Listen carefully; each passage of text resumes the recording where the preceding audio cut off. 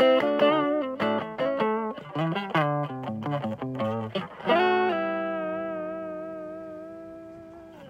it going, everyone? Welcome back to this episode of Market Saints. Back again, second week in a row. We just came back from break, and guess what? Next week is spring break. It's kind of a funky week in February, huh? Yeah, it's a weird choice. I wouldn't even really call it spring yet. I've heard people calling it reading week part 2. Yeah, it's kind of like a cold weather spring break. It's a little bit funky, but I guess we're here for it. So in the topic of spring break, we are here to talk about what today, Stu?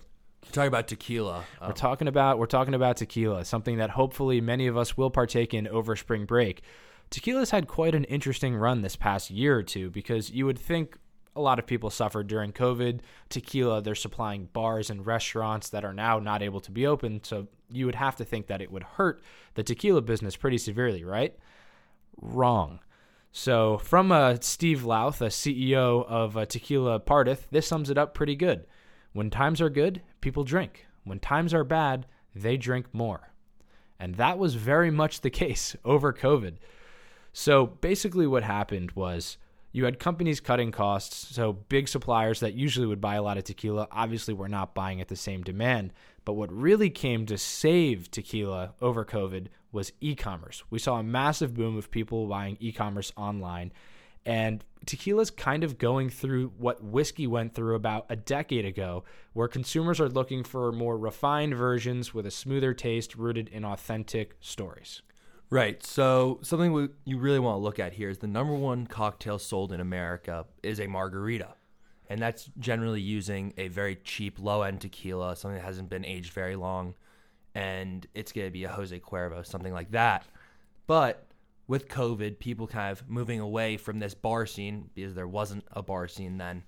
The tequila industry started to see growth in other areas. They started to see things in their reposados, their añejos, their extra añejos, these aged tequilas, which also get exponentially more expensive. So tequila as an industry has been pretty much the fastest growing spirit category in the world.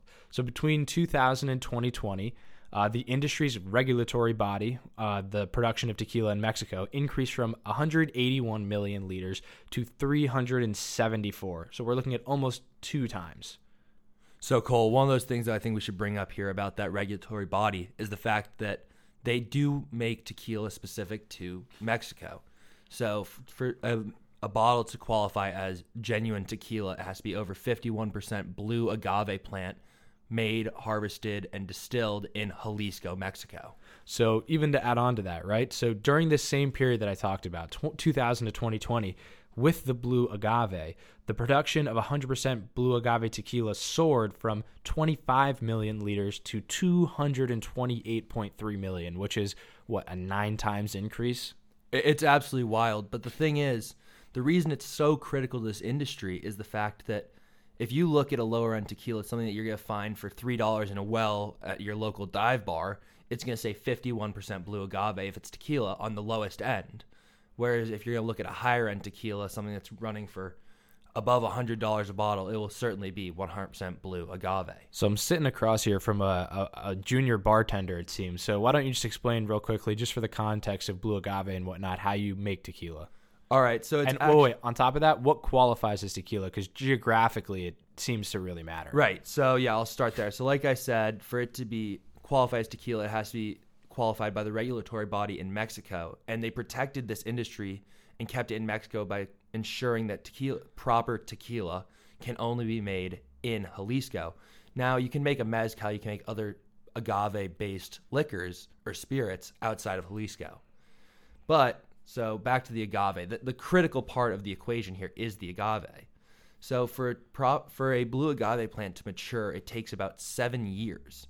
And tequila's been seeing this massive 9x 9x on blue agave, yeah. Yeah, 9x in this demand or supply issue. So they're seeing you have years behind in the agricultural aspect. Yeah, so it's not exactly sounding, I'm not a tequila expert myself. I've been reading up on it beforehand, but it's not something that you can really rush when you can't rush aged wine. You can't rush these sorts of, it takes time to actually grow. And unfortunately, when you have a boom in, say, 2020, we might not see the repercussions of that boom until 7 years when they're upping their plantage and whatnot to keep up with the supply that was already 7 years in the past. Right, exactly. And you're also geographically constrained. Like we said, Jalisco is a state in Mexico. You can only make tequila there. So you're also seeing, we've also seen from these executives, so the article that we looked at interviewed lots of tequila executives. They're seeing massive growth outside of just tequila in Avila, Mezcal, Sotol, I'm going to butcher this one, Racila, and Bancanora. And because these are other types of agave-based spirits that are just being made either outside of Jalisco or with other types of agave. Okay, so paired with, tequila, the industry, we got a little bit of context now. Let's talk about the stock that we want to talk about. So there's a company that we're pitching, Constellation Brands. And it's Stu, essentially Mr. Spring Break. Yeah, how about you introduce us, tell us a little bit about the company. So it's kind of a bigger parent company. You may not have heard it before, but it definitely owns a lot of brands that you have heard of before. Right. So Constellation, like Cole said, does own lots of brands we've all heard of, seen ads for. They own Corona, obviously all of them, Light, Premier, Extra, the Seltzer. I guess now they make a Corona Refresca. But they also own Modelo, which is another massive cerveza beer company. And then they own wine companies. I'm not as familiar. They're not bigger names like that. But they also own, like we said, tequila. They own Casa Noble. They own Mi Campo. And they also own Svedka vodka. So interestingly enough, if you look back, the company did take a little bit of a dip in the early COVID pandemic, probably because people made it's a very senseless but understandable connection between COVID and Corona, the beer. And they definitely suffered a little bit because sales of Corona were way down. And obviously now people have maybe screwed their heads on straight and kind of buy Corona now as a meme, as a mockery of coronavirus at this point. So we've done a little bit of a 180. Yeah, I remember those memes. That was kind of funny. Yeah, so as the stock goes right now, it's on a little bit of a dip, which is why we're pitching it, because I think it's a good buy point. And there's another reason that I'll go over in a minute, but it's around 218 right now. Its 52-week range is between 207 and 258, so it's definitely on that lower end of the 1 year. And you can see even through a pandemic, $50 on a stock valued, between 250 is not really too major of a mover. It's got a beta of about 1.18, so it's not incredibly volatile, maybe a little bit more than the market average. But I definitely think it would be an interesting stock to invest in because currently there is a big news story coming that could come to fruition in the next week or two that Constellation Brands that we just talked about, owning popular vodka, wine, and beer brands, are trying to merge with Monster Energy. So this would be a really, really big and interesting combination of companies. Right. So the reason that I think we've seen this is Monster has been trying to make their way into the alcoholic beverage field. They purchased a massive group of craft breweries called Canarchy. And they've been producing, I believe it's a alcoholic energy drink. Yeah, so they just bought it in January for $330 million, which is, a pretty hefty acquisition. And that was in January. So obviously this was really relevant. Monster's definitely trying to move into this field. And the two companies' combined market value would be nearly $92 billion. And the structure of the deal is unknown right now because obviously a lot of those things happen behind closed doors, but they both have really similar market capitalization. So, Constellation Brands is at $44.3 billion and Monster's at $43.7. So this seems like it'd be a pretty advantageous, merger for both of these companies who are experts in different fields. So you have Monster Energy, who's pretty much one of the leaders in the lucrative and booming energy drink market. So they hold a 39% share in 2020, second only to Red Bull, which would bring a really, really attractive distribution network and steady, revenue stream. Their Monster is the sponsor of so many different gamers, the rest of it. Oh, they're everywhere. I mean, it's Red Bull and Monster, it seems like every time you see somebody jumping out of a plane or going off a ramp, they're either wearing Monster or Red Bull. Or, yeah, in some sort of monster truck or something. So it's kind of a very interesting play because if you have this sort of acquisition where you're combining kind of just beverages as a whole, alcoholic and non-alcoholic, we might see more significant players, call it Coca-Cola, Pepsi, any of these sorts of competitors searching for new opportunities to kind of compete. And Cole brought up that their potential market cap would be. It would bring them into the same kind of league as something like Anheuser-Busch InBev, the people pushing Budweiser, Bud Light, I believe also Natural Light. Those, and that's a different ballpark. All of a sudden I think Corona ads are pretty prevalent already, but all of a sudden you have the same kind of funds to boost the other aspects of your business. Yeah, this would be definitely really, really huge for them to be able to combine and kind of create one bigger umbrella company. Because if you look at, I saw this the other day, it was basically this massive chart where it gave me like 5-10 companies like Nestle, Pepsi, Coca-Cola, call it a couple other companies. And it was just like this massive tree saying, hey, basically 5 companies own every company you've ever heard of in your entire life.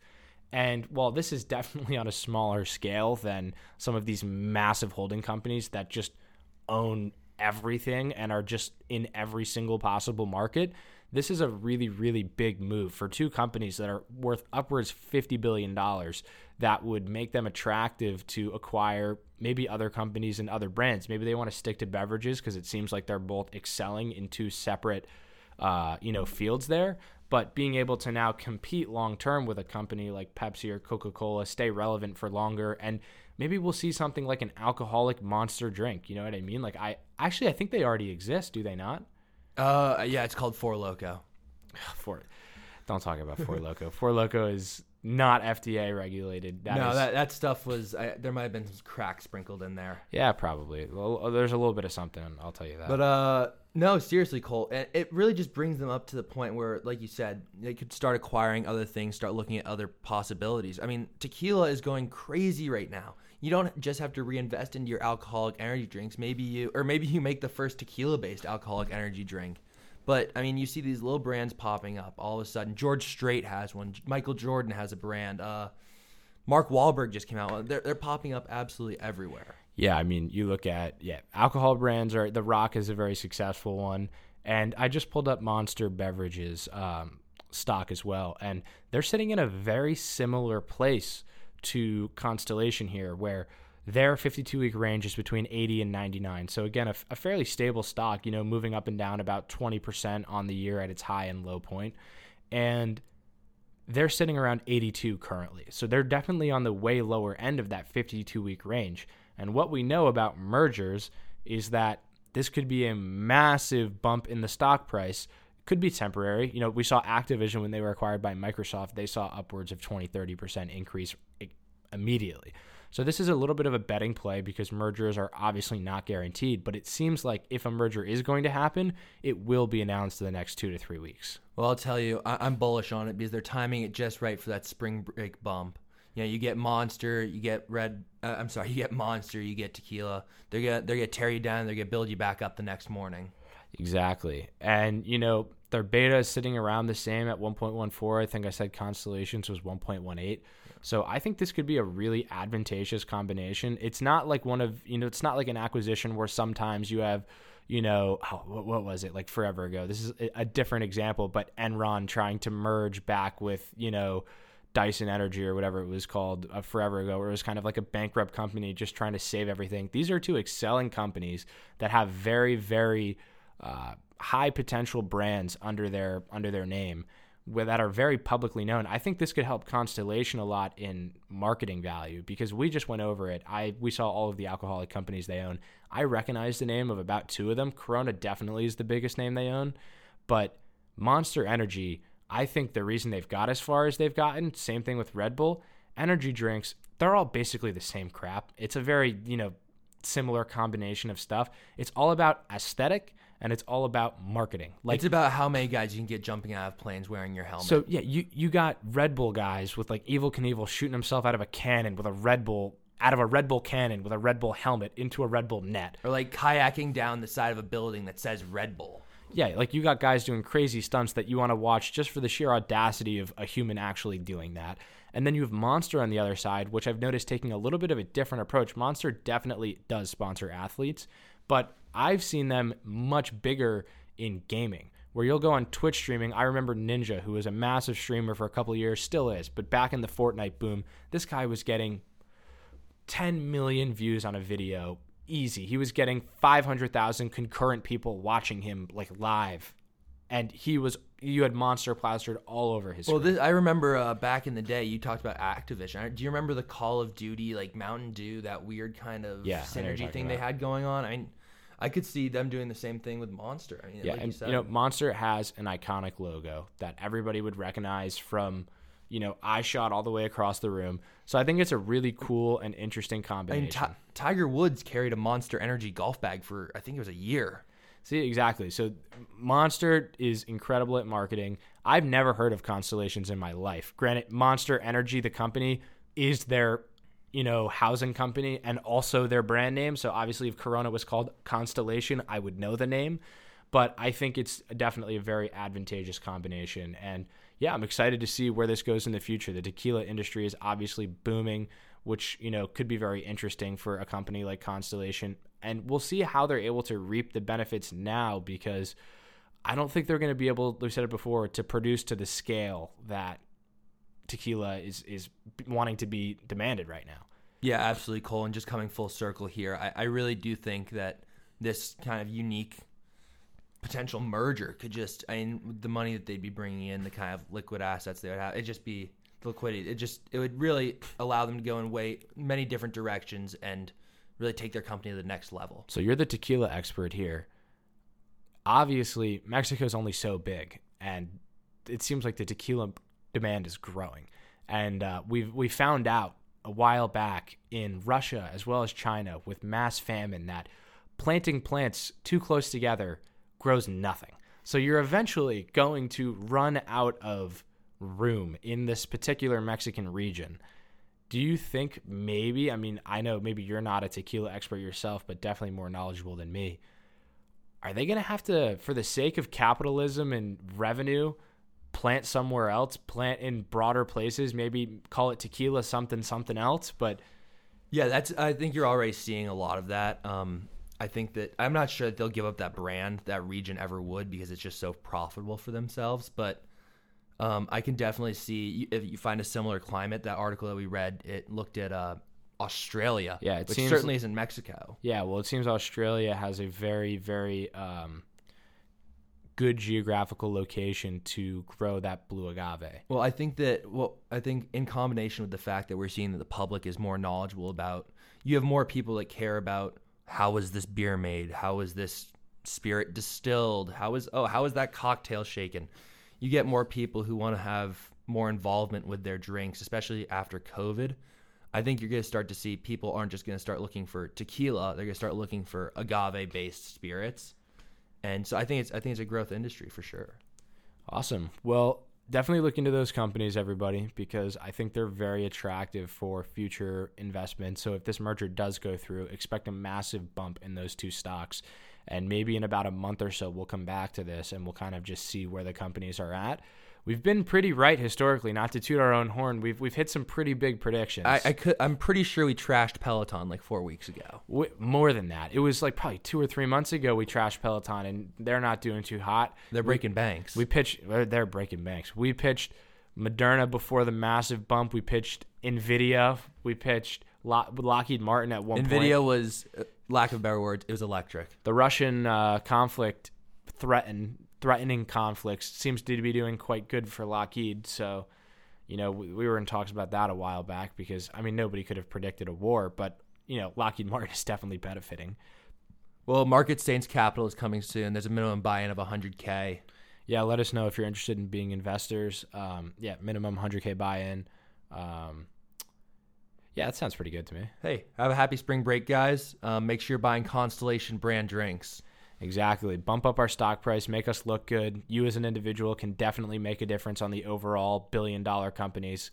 And yeah, have a good spring break. I guess we're only saying that to ourselves because a lot of people listening might not be on spring break, but we're going to have a good spring break. We'll be back in the end of February, probably, like around that last couple of days, because we'll be gone for about a week or so, but we'll be back. And enjoy the end of February. Yeah, absolutely. Go find a Corona. All right. See you guys next episode.